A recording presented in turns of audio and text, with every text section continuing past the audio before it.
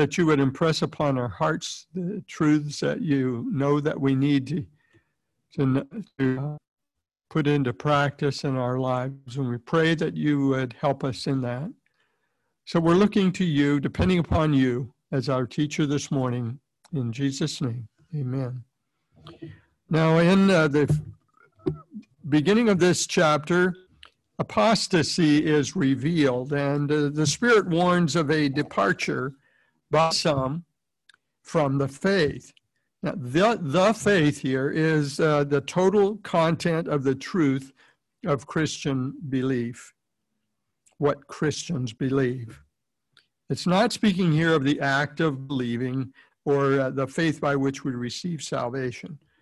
But this departure we sometimes call apostasy. In some of your versions, it may say apostasy. It is a departure from the truth that Paul had been conveying for years and was in these chapters of 1 Timothy was condensing for Timothy. And in chapter 3, it speaks of the fact that the church of the living God is the pillar and ground of truth. The church supports and displays the truth. It's responsible to both preserve and to proclaim truth. So a departure or an apostasy should not surprise us. Why? Paul asserts that the Spirit of God expressly tells it. It's clear, not vague. There's no doubt about it. But the emphasis here is not upon the occasion of apostasy, or when it says in latter times, it is not. It's that expression is intended to be. It's not intended to be a specific time, but it's intended to just bring our attention to the apostasy. And Paul then focuses on the cause of the apostasy. And in doing so, he returns to the themes that he's brought up already, that false teachers would come and their false doctrines, and people would literally from the truth and from the Savior. The origin of these false teachings, these false doctrines, is from teachers who are influenced by deceiving spirits and demonic teachings. False teachers are themselves deceived, and then being deceived, they deceive others and lead others astray. Deceivers are usually deceived, and that is true. That is true many times, especially those who would deceive regarding the scriptures. In verse 2, it speaks of the false teachers speaking lies, and they do so possibly not even realizing that they do it. They do it in hypocrisy. And often hypocrisy is not recognized by the person who is displaying it. They're preaching one thing and practicing another. People actually think that they're following their own preaching in their practice, but they don't. They have a seared conscience, says the scripture here. A seared conscience, then the picture is of a scar that is left by a red-hot iron, branding kind of a picture. And this cauterized conscience then is unresponsive and inactive. There's no longer any moral judgment possible with those teachers because they can't distinguish, truthfully, they can't distinguish truth from falsehood. And so they continue to teach falsehood. Now, some examples of the falsehood are given in verse 3. A couple of examples are forbidding marriage, and then teaching to abstain from certain foods. Now, Paul has revealed that there is apostasy there, and now he's going to show how apostasy is repudiated. And he's giving a couple of examples of apostasy in forbidding marriage and abstaining from foods. Well, first of all, he doesn't even bother with forbidding in marriage. He just gives it as an example. And it's so obviously wrong that the apostle doesn't even use up any ink in refuting it. You'll notice he doesn't say another thing about it. Because God ordained marriage, and I think everybody knows God ordained marriage, and how can men prohibit it? But then going on to abstaining from certain foods, the dietary restrictions of the Old Testament were abolished by the Lord himself, and we can read that in Mark chapter 7.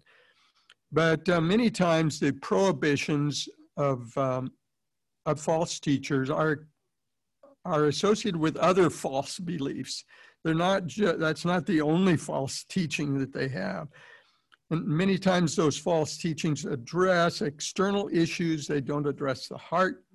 And they clearly do not line up with the teachings of Christ, the teachings of the New Testament. Now notice that there's a link here in verse 3 between the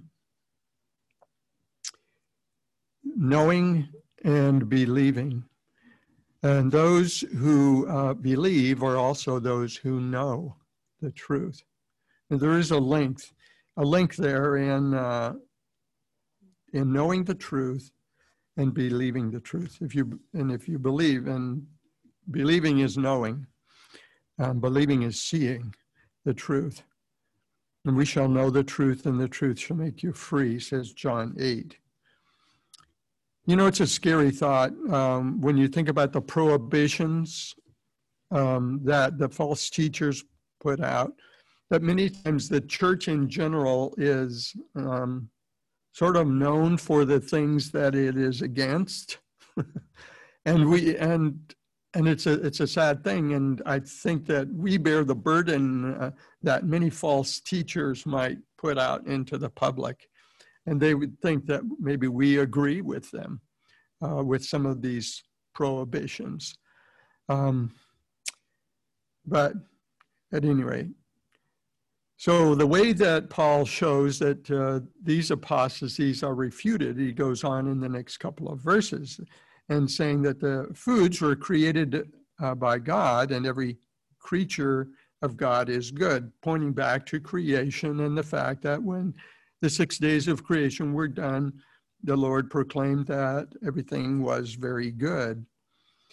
And these things are to be received with thanksgiving and acknowledged as a gift from God, his provision for sustaining our life. Now, so the method that Paul uses that we want to be sure to see here is the fact that the Lord wants us to use his word to refute error.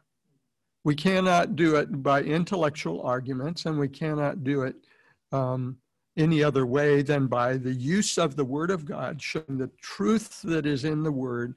And this is the remedy for false teaching, and the remedy for apostasy or departing from the truth is to teach the truth and emphasize the truth again and again. So food is frequently addressed in the scriptures, and it's easy enough to find scriptures that show that we can eat these things. And I won't go through a lot of those, but if anybody would like half a dozen verses or so about that, I can give those to you. But it says here in verse 5 that food, whatever food we have, is sanctified by the word, that is, by the word of God. God has said in his word that every moving thing that lives shall be food for you. I have given you all things, that's God speaking, I have given you all things, even as the green herbs were given for food. And that's one example, but there are more. You can go to this, when you have a false doctrine, it's something that is false that you're trying to refute, you go to the word, you find scripture, and you refute it with the truth of the word of God. Food is sanctified then by the word of God and by prayer, and that is the giving of thanks. You receive the gift of food from God, and you give thanks for it. Now, I just want to skip ahead just a little bit to verse 7, but because Paul says there that we need to reject profane and old wives' fables. I just want to sort of put this together so we don't have to come back to it too much, but we have to refuse and turn away from and avoid worldly, secular ideas and old wives' fables. Old wives' fables evidently was a common expression in Greek literature and in their culture, speaking of the myths and superstitions, teachings that are based on really absurd and superstitious ideas. But that's the kind of thing that was being taught by false teachers and is refuted by the word of God, by the truth, the word of God. Now in verse 6, it speaks of, Paul speaks directly to Timothy and says, if you, Timothy, instruct the brethren in these things, you'll be a good minister of Jesus Christ. Well, ministers are servants. The good servant of Jesus Christ, Paul charges Timothy with many tasks and heavy responsibilities as we look through 1 Timothy. But, and the primary encouragement for Timothy at that, as he seems to load him with lots of responsibilities, is the fact that he is doing these things in service of Jesus Christ. And a servant cannot lose sight of his master. He has to serve in loving devotion. And we'll come back to that if we have time. But when Paul says here to instruct the brethren, this servant, he is a servant of the brethren. He's instructing the brethren. And the teacher is not in a superior category. He is among the brothers and sisters. There's no clergy, laity distinction, no ecclesiastical hierarchy. Timothy was to teach the brethren and to teach them the truth, and the truth was the remedy for false teaching. Careful instruction of the truth, and the verb tense here gives the idea that that's a continuous review, a continuous action, review and reminder of the truths. And in fact, Paul repeats again a couple of times that in verse 11, that these things command and teach, impress these truths upon people, teach these things. And in verse 13 as well, till I come, give attention to reading and exhortation and doctrine. And the Word of God is a textbook here. The Word of God not only conveys information to us, but it's a living, powerful thing, and it's the motivator to the reader or the hearer. The good servant. So good servants are growing servants. In verse 6 here, it talks about the fact that Timothy was to be a good servant, nourished in the words of faith and of the good doctrine. He was to be nourished, and preparation for teaching is necessary, and that preparation actually nourishes the one. I'm the one who's getting the most out of this message today, because I've spent how many hours? I've spent a lot of hours in the study of this, and I'll get the most out of it. And this is as well what Paul is saying to Timothy. He's going to be nourished by the Word of God. He needs to, of course, be teaching or feeding others, but in doing his studies and in preparing, he gets nourished himself, and he should be growing. A teacher should not be stagnant, just as the believers should not be stagnant in their faith. Verse 15 says that to be diligent in these things, in the teaching, Paul is saying to Timothy to give yourself entirely to them, that your progress may be evident to all. Your progress is your growth. And he's told to be careful and alert to the threat of apostasy, and careful in his own spiritual health and growth. So good servants are growing servants. Good servants are also models,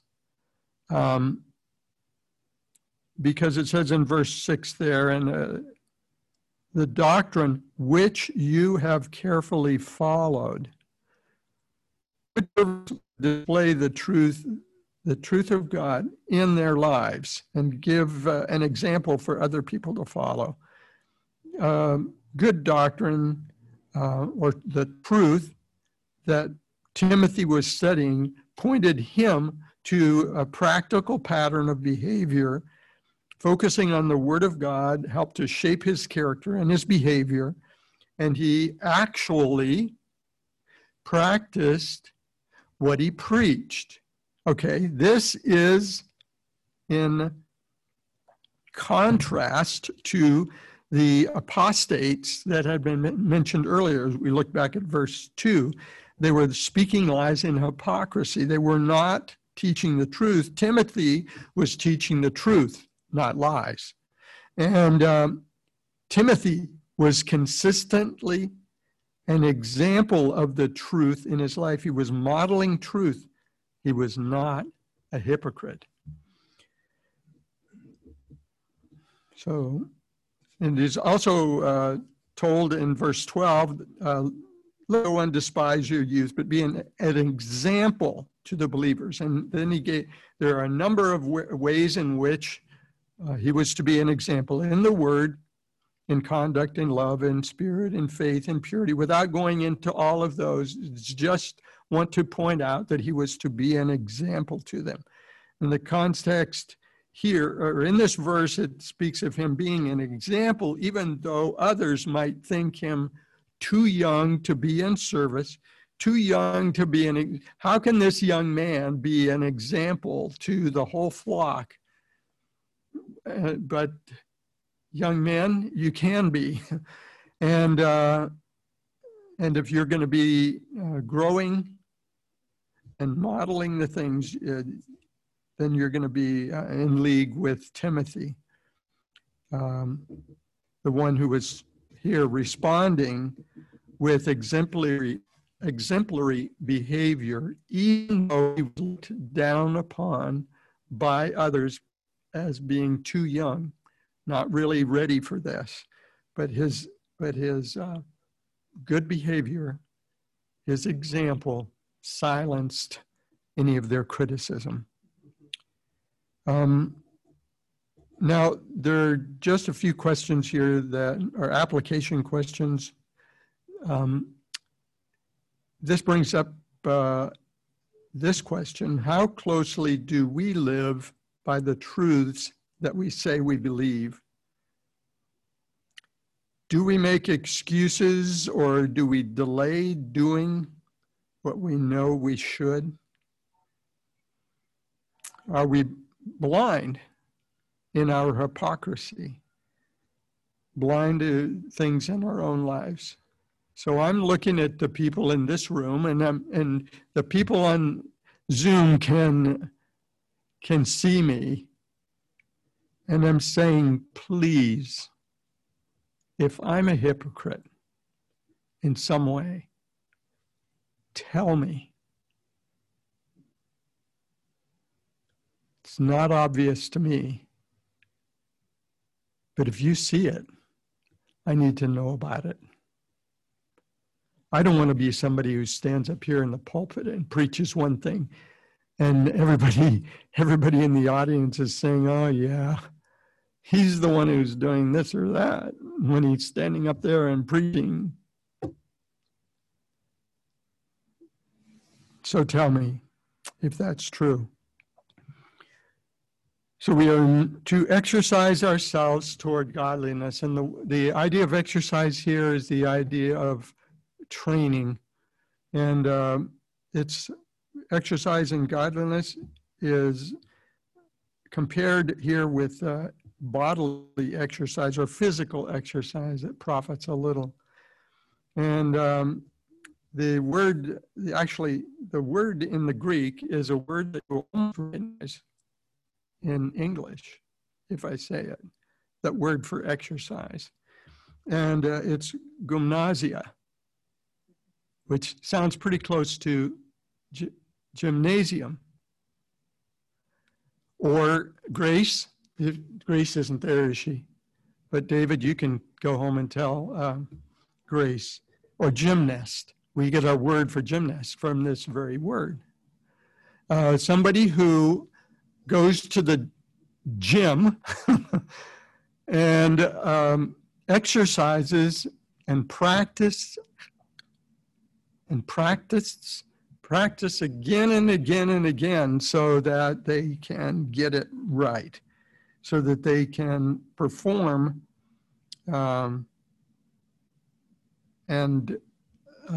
with the goal of course, performing at a higher level and eventually winning a prize for performance in those areas.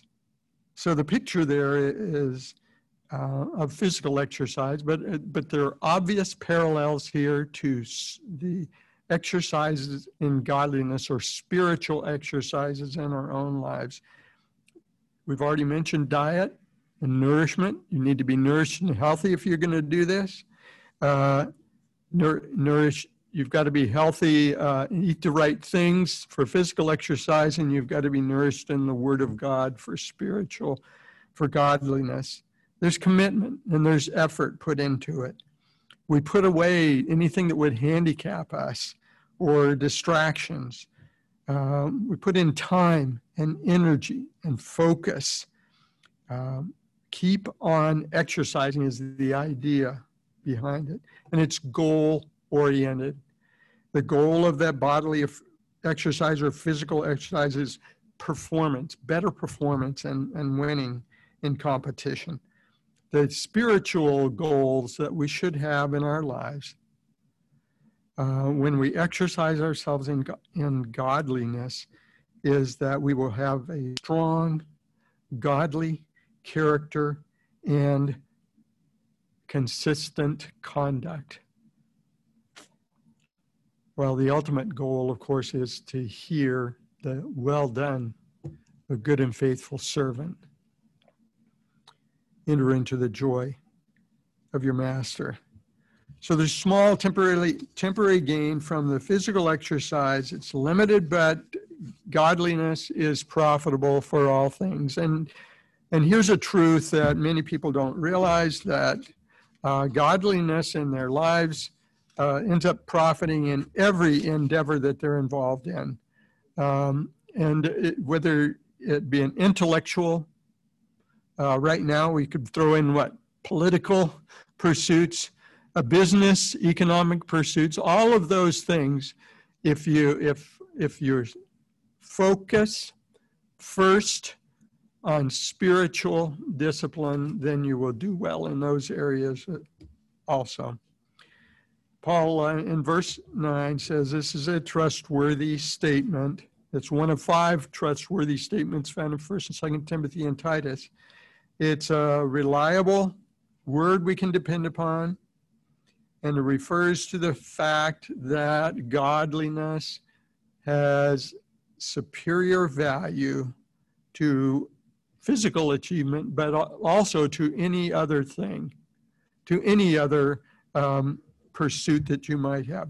Godliness is more valuable, and godliness will cause you to be able to excel in any endeavor that you're in. So godliness is our goal, but it's also a process that we go through. It talks here about the fact that godliness has a promise with it. And we'll talk more about that promise in another message. I think I've gone long enough. I haven't nearly gotten to the end of my notes, but that's okay. We've gotten to the point where we're realizing that that the servant of God that we're talking about here, the servant of God is to put forth effort and energy in his service. The servant of the Lord will serve with a heart that's devoted, with a mind that is focused, with a life that is godly, with a faith that is growing, and with an ear that is longing to hear, "Well done, good and faithful servant." Let's pray. Father, we thank you for your word.